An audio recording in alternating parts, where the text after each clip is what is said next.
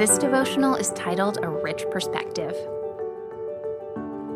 By faith, Moses, when he had grown up, refused to be called the son of Pharaoh's daughter, choosing rather to endure ill treatment with the people of God than to enjoy the passing pleasures of sin, considering the reproach of Christ greater riches than the treasures of Egypt, for he was looking to the reward.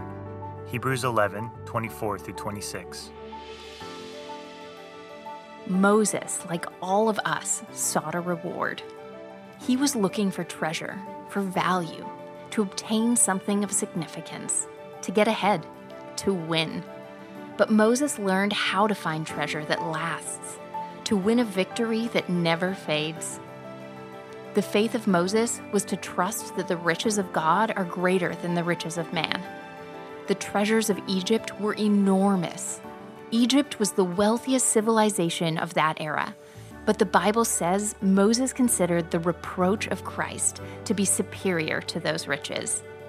That was a radical perspective then, and it still is today. The beauty of this perspective is that the rewards from following Christ are real. They are true and lasting. The treasures of Egypt Moses forsook are all gone. They were either taken by grave robbers or are on display in a museum. But Moses is enjoying the treasure he sought. The rewards of our flesh are fleeting. They don't last and they don't fulfill. They are incomplete.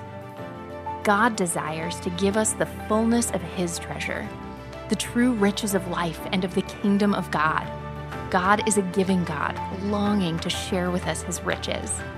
But to have our hands open to receive God's treasure, we must first release the treasures of this world. If our hands are full, we have no room to receive. The key to receiving the treasures of God's kingdom is a change in perspective.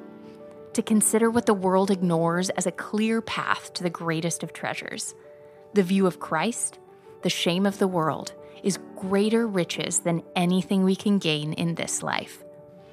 Ponder today. Few things can transform our attitude more than reimagining what it means to be rich.